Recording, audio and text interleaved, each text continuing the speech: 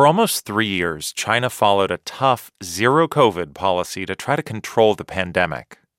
New COVID outbreaks in China have forced 65 million people back into lockdown. Stores and restaurants that have had just one confirmed case pass through are treated like a crime scene, roped off and disinfected. As recently as 2 months ago, Chinese officials were still stressing the need to keep these strict policies in place. If we relax and stop following the dynamic zero-COVID policy, it will inevitably lead to mass infection.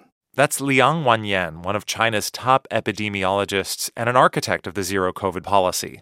At a press conference in October, he warned that Omicron variants were causing high excess death rates worldwide and could threaten vulnerable populations in China if strict controls were lifted. And that is something we cannot tolerate. But then, things changed. There was a wave of street protests all over China calling for the government to ease COVID controls. Some demonstrators were also openly critical of the ruling Communist Party. A few even shouted demands for President Xi Jinping to step down. Less than 2 weeks later, the government dramatically eased COVID controls. And now, Liang Wanyan is talking about the virus in a different way. The virulence of the coronavirus has clearly fallen. The rate of severe cases and deaths compared with the original virus and Delta has clearly dropped. The virus is much more mild now. China has dropped most testing and quarantine requirements. It is letting the virus spread largely unchecked. Everybody you meet is just really perplexed by the whole thing. Corinne Hua runs an education NGO in Shanghai. It's just such a strange feeling of going from such strict controls to mayhem. That's all I can call it, really. It's absolute chaos. China could now be facing the world's largest COVID surge since the start of the pandemic. Hundreds of millions of people could become infected in the next few months. Ben Cowling, an epidemiologist at the University of Hong Kong, says cases have already started to skyrocket in many parts of the country. Right, in Beijing, there's already a load of cases and other major cities because it's spreading so fast. It's just extremely transmissible. Consider this. How did China, a country that had some of the strictest COVID policies anywhere, turn into the world's biggest pandemic epicenter in just a few weeks? And what impact could this have outside of China?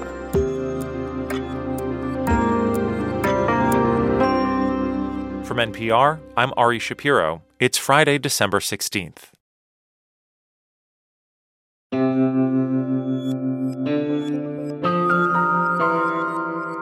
It's Consider This from NPR. 3 years into the COVID pandemic, the world could be on the cusp of the biggest outbreak yet in China. It's a stunning turn for a country that until just a few weeks ago was trying to keep COVID at zero.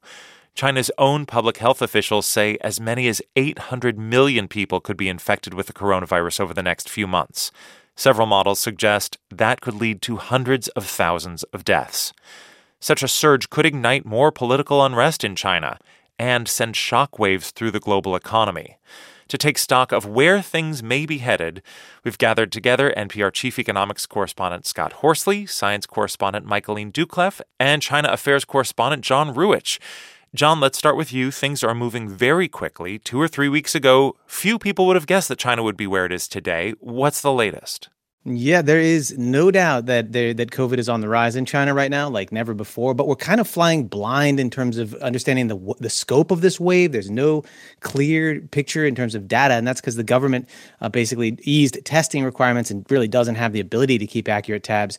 So we've got anecdotes, we've got social media posts and such. Beijing, the capital, appears to have been hit hard. People there are describing entire circles of friends testing positive or organizations where half or more of employees have tested positive. There was a small poll on social media the other day, completely unscientific, but it showed a similar number of respondents, half or more, catching COVID in Beijing this month alone. Also, there's a data scientist who's been keeping track of tabs on web searches in China for things like fever and words like cold. Those searches suggest that indeed there's a big outbreak underway in Beijing and that lots and lots of other places are also being hit. In terms of deaths, the government has reported almost nothing, but there too, anecdotes are trickling out, mostly about older people succumbing. So a lot of anecdotal evidence that things are getting worse. Michael and I mentioned a forecast that 800 million people in China could get infected. What do the models show right now? Yeah, you can make some predictions based on what's happened elsewhere. So take, for instance, Hong Kong. For years, they had kept the virus at bay, right? And then last winter, they were hit with this massive Omicron surge where half the population was infected very quickly. If that happens in China, which scientists think is likely, you're talking about on the order of 700, 800 million people infected in a short period of time. Because this surge, Ari, is growing very, very fast. The number of cases is doubling in less than a day. And so you're going to have a high number of cases all at once, and that puts a huge amount of pressure on the healthcare system, especially in rural communities where the healthcare infrastructure is quite poor. And that's why researchers are worried that the death toll could be higher in these rural parts of China. And when you've got those high numbers and so much spreading from one person to another, is there a chance that new variants could emerge and possibly even spread beyond China? Absolutely. There's no doubt new variants are going to emerge in China. They've emerged essentially everywhere else, including here in the U.S. And so I was talking to Jennifer Bowie about this question of variants. She's an epidemiologist at Georgetown University. She says the concern with variants, though, is whether China is going to be transparent about them. This will be critical because if there are new, more severe or deadly variants come out of this large scale of transmission and infection, then the world need to know to adjust for the treatment and the vaccine. That said, there's no reason to believe that there's something unique about this situation in China that will create more severe variants or anything like that. John, you previously reported on the economic impact of lockdowns. On the flip side, what's the economic impact of this kind of free-for-all and spike in infections? Sure. Well, first, yeah, you're right. The economy was hurting already. Latest data was put out this week, showed retail sales down in November, property investment slumping, industrial output grew a lot slower than expected. Loosening COVID is actually supposed to have be good for the economy, but in the short run, this very abrupt about face is going to make things worse, and we're seeing hints of that. In Beijing, the streets are as empty as they were during the most harsh periods of lockdown. Restaurants are empty, although takeout business seems to be going along. There's a shortage of delivery drivers now because of the virus. Some districts in Beijing are actually asking people who are well to volunteer to deliver stuff around town. All of this is going to dent consumer activity, and it seems likely to ripple into manufacturing. Timothy Heath, a researcher at the RAND Corporation, put it this way in a call with journalists yesterday. The Chinese government is in a terrible dilemma. It's damned if it does, it's damned if it doesn't ease up restrictions on COVID. And the economy is looking pretty grim for China, at least for the near future. And to complicate things, Chinese New Year is a little over a month away. Hundreds of millions of people traditionally travel during that time. Let's talk about what this could mean for the U.S. economy, because Scott Horsley, as we know, an earlier phase of this pandemic showed how supply chain disruptions in China can hurt American businesses and consumers. So what are you looking at now? Well, as you just heard Timothy Heath say, it's really a no-win situation. U.S. companies were already feeling the effects of China's strict COVID prevention policies. Now they could feel the fallout from relaxing those policies. Of course, a lot will depend on the severity of the outbreak and how long it lasts. This time of year, there's typically a lull in imports from China anyway. Federal Reserve Chairman Jerome Powell was asked this week about how the outbreak might affect inflation, and he said it could cut both ways. If China's economy slows down, that could actually lower oil and gasoline prices around the world. But if the outbreak causes new tangles in supply chain, well, that could make inflation worse. China faces a very challenging situation in reopening. We've seen waves of COVID all around the world can interfere with economic activity. China, a very critical place for manufacturing and exporting. Their supply chain is very important. We'll just have to see. It's a risky situation.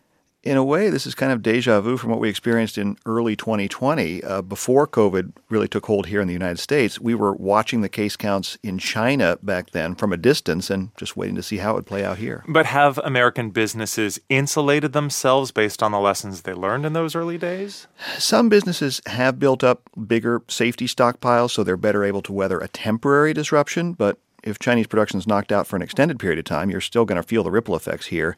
Some supply lines that used to start in China have now moved to other countries, not because of the pandemic, but because of those tariffs that former President Trump imposed.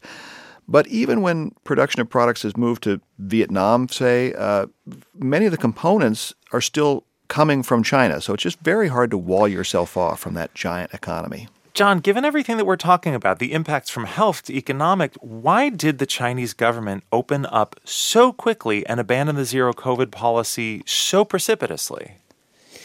Yeah, it's a great question. Two things I think became really clear in recent weeks in China. One was that people were very unhappy with the zero COVID policy, and that was evident in the protests that we saw break out from Beijing to Shanghai all the way out west in Urumqi. And the second is that the economy is hurting. The authorities were definitely looking for an off-ramp. They were having discussions about it in November. Before all this, they made some small changes. But I think very few people would have predicted this rapid a turnaround. Michaeline, we've talked about how transparency from China has been an issue in this outbreak. And so looking forward, how are we going to know what's actually happening there in the coming months? This is a big problem. You know, the World Health Organization thinks that this outbreak has been exploding in China for the last month or so. And, you know, we're really only hearing about it now. Some of the analysis on the internet searches, as John mentioned, social media suggests that places like Beijing or Yunnan province, the surge is already peaking there. So there's very little information, and we're kind of all behind on what's really happening there. So like John said, talking to people there on the ground, it is and is really going to be critical. That was NPR science correspondent Michaeline Doucleff, China affairs correspondent John Ruwitch, and NPR chief economics correspondent Scott Horsley. It's Consider This from NPR. I'm Ari Shapiro.